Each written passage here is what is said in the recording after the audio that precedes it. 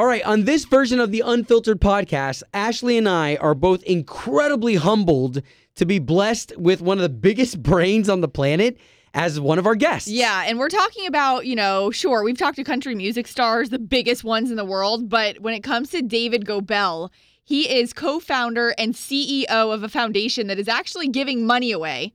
If you can come up with a way to come up with space food for the astronauts, healthy space food, stuff that can be used here on Earth. But we're talking about a guy who's a philanthropist, an entrepreneur, who has had many, many business endeavors far beyond things you and I will ever do. Yeah, and now 20 teams will get $25,000 each if they can come up with new space food. What does that look like? We could talk about it all day. But we've got David here, the pro, to give us all the details. Good morning. Good morning. David, it's good to be talking to you. It's Obie and Ashley here at K92.3, and we appreciate you saying yes to being on the radio with us.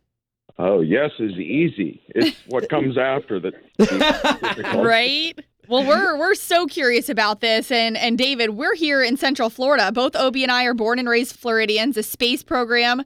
We're no stranger to it. And with all the excitement over the past few years, now sending up those astronauts last year, we are very in it. So the competition you have going on really sparked our interest. Cool. I have to tell you a little backstory.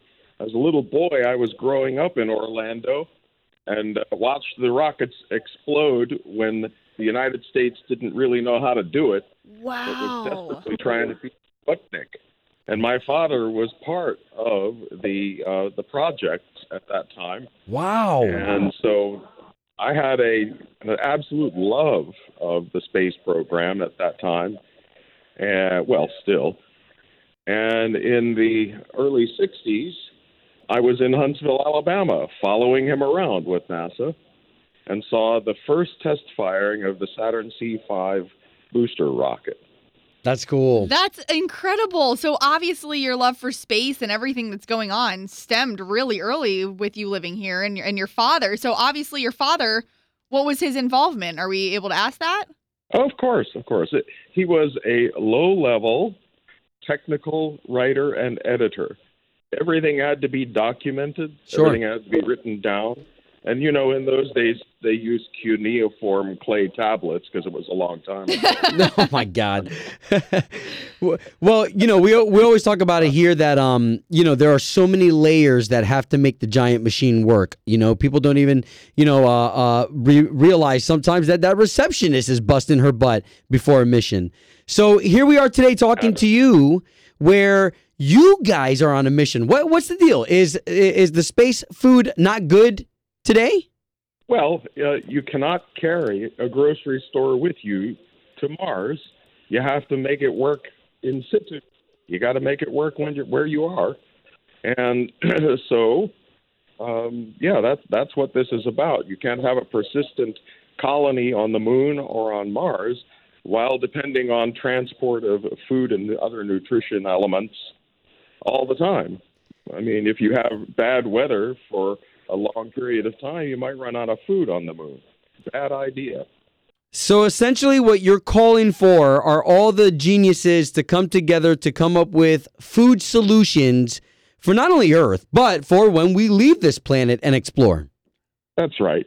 And one of the important things to think about in terms of space travel and potential colonies on exoplanets is that the solution space is very tight and the technology required is very high. And what that does is it creates solutions. It forces solutions that no capitalist activity would lead to on Earth because it has to make a profit. And so you don't get those gap-jumping leaps on Earth that you would get by forcing solutions that would work on the moon and Mars.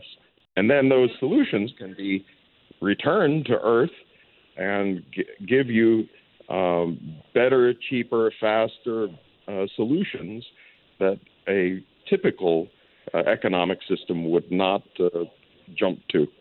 Right. Well, and I think what's interesting here for us all, David, is sure, we're in Orlando. We see the rockets go up. Also, I mentioned that Obi and I grew up here in the Tampa area. There was a museum called Mosey we remember going to in elementary school, and they sold the space food in the silver packets where you could have space food in, ice cream form and whatnot. And for a lot of people, they still think that that's what astronauts are eating. So when you come up with this form of a competition and then you really start diving into it, they do have normal food. So what's the real challenge here? What's different with what you're trying to make happen? Well, you can imagine that building a colony is going to take an enormous amount of high-level, high-quality, brilliant labor. And so the more you can automate the production of nutrition, the less time required to, babysit it, and the more time that can be made available for scientific studies and construction of habitats and so forth. So, when you start a new colony, time is of the essence.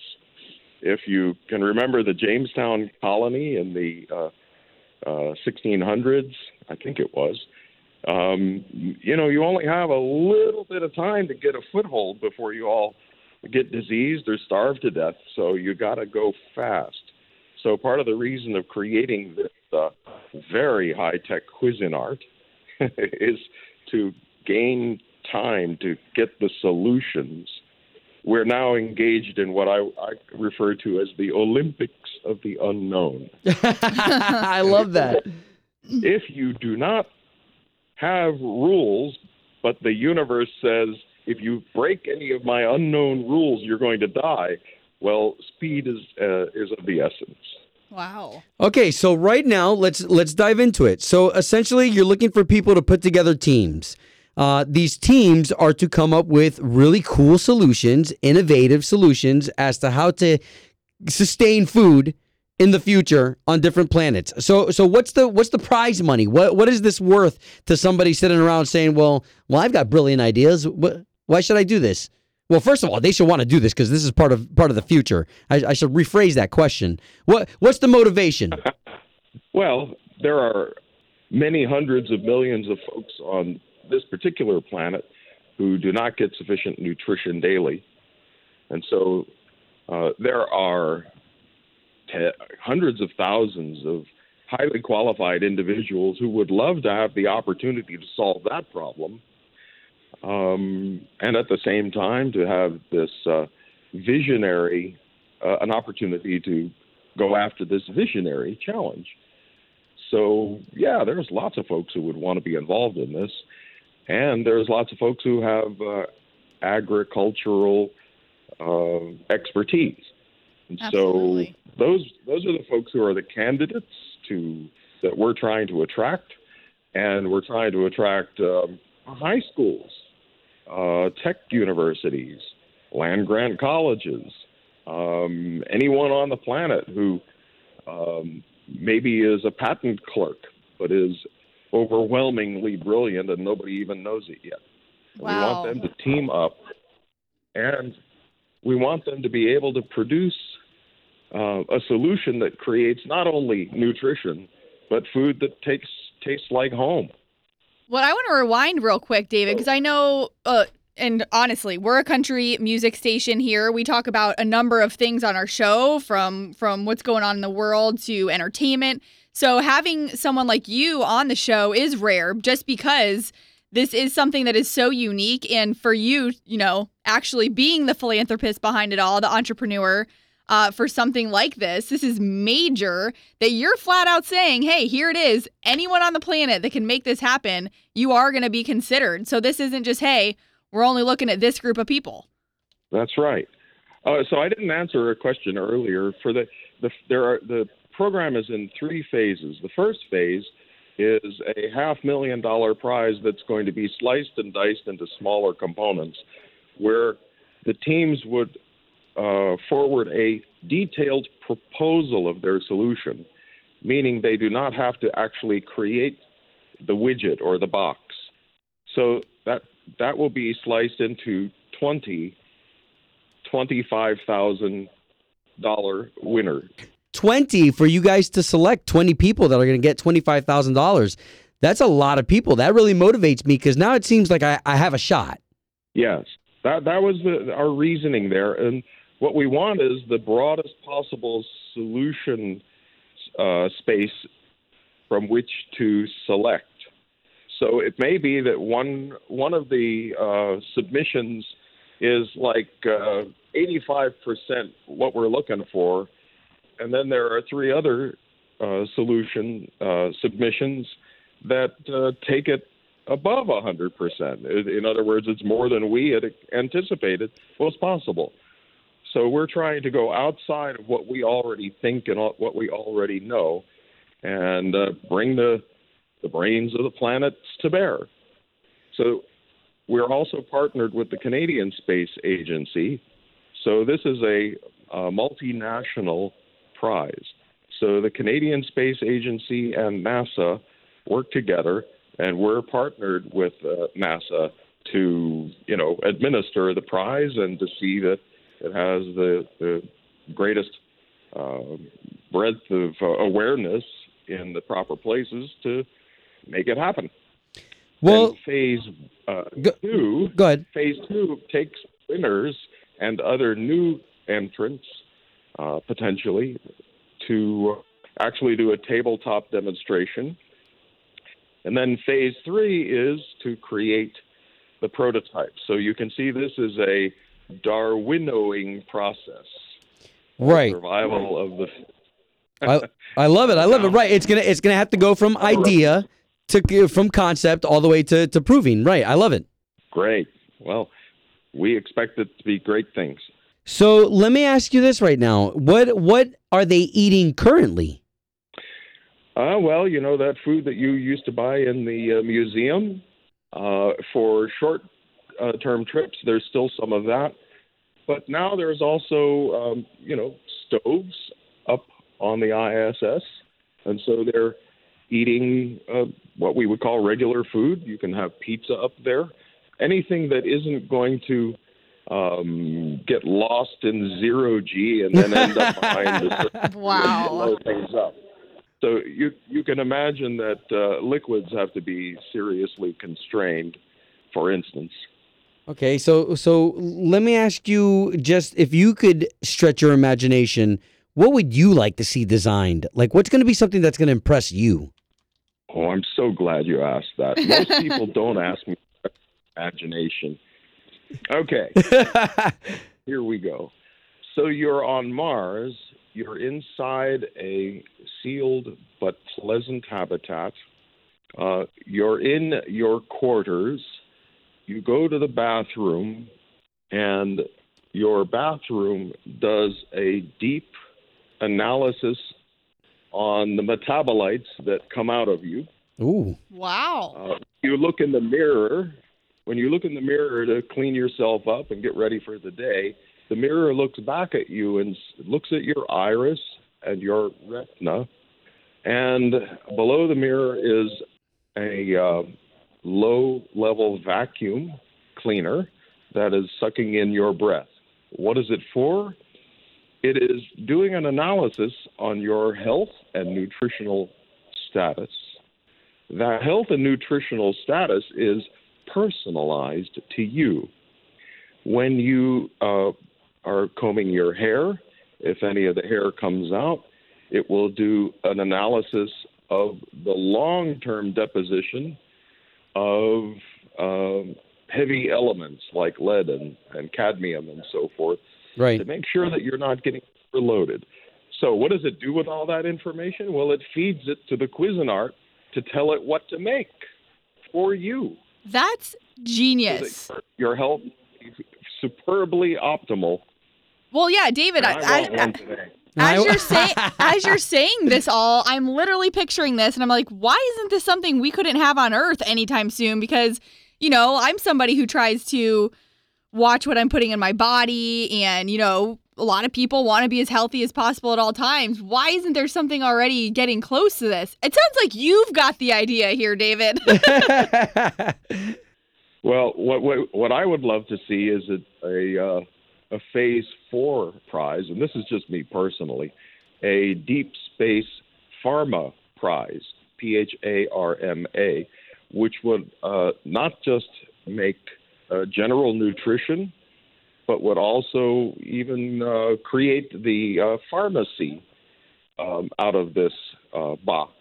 And that is, if you need metformin because you've got a little bit of a problem with your glucose level, it makes it and delivers it to you in your food stream.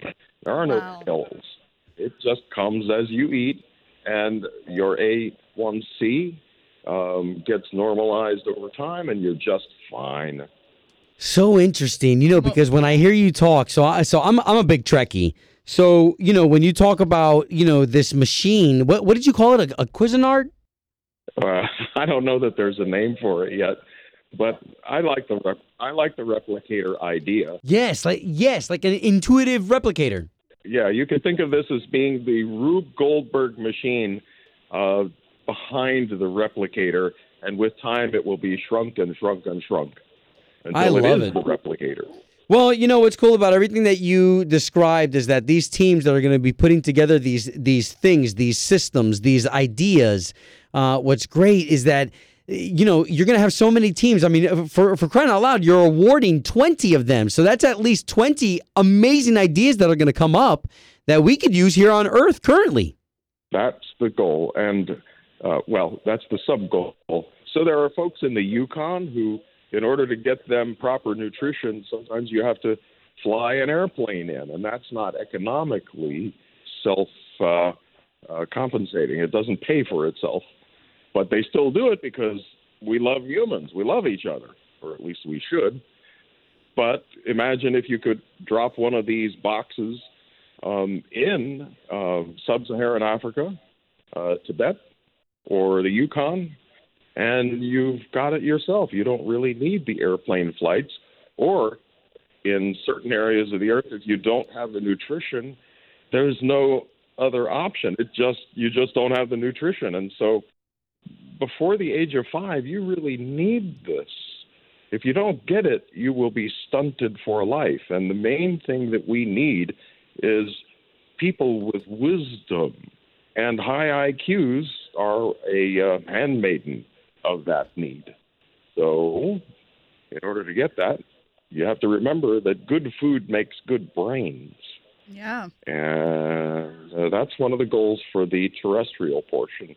Well, we were super impressed with, the whole competition and the fact that it was even being offered to the public. Sometimes unless you're in that field, you don't really know what's out there when it comes to opportunities and things you're asking of average everyday citizens and whether they are involved with NASA or not. But David, you've got an incredibly impressive background from everything all the way back to the TSA that I know we could just pick your brain on, for hours. But we really appreciate the time today and digging into this, because I know we're barely scratching the surface with this conversation.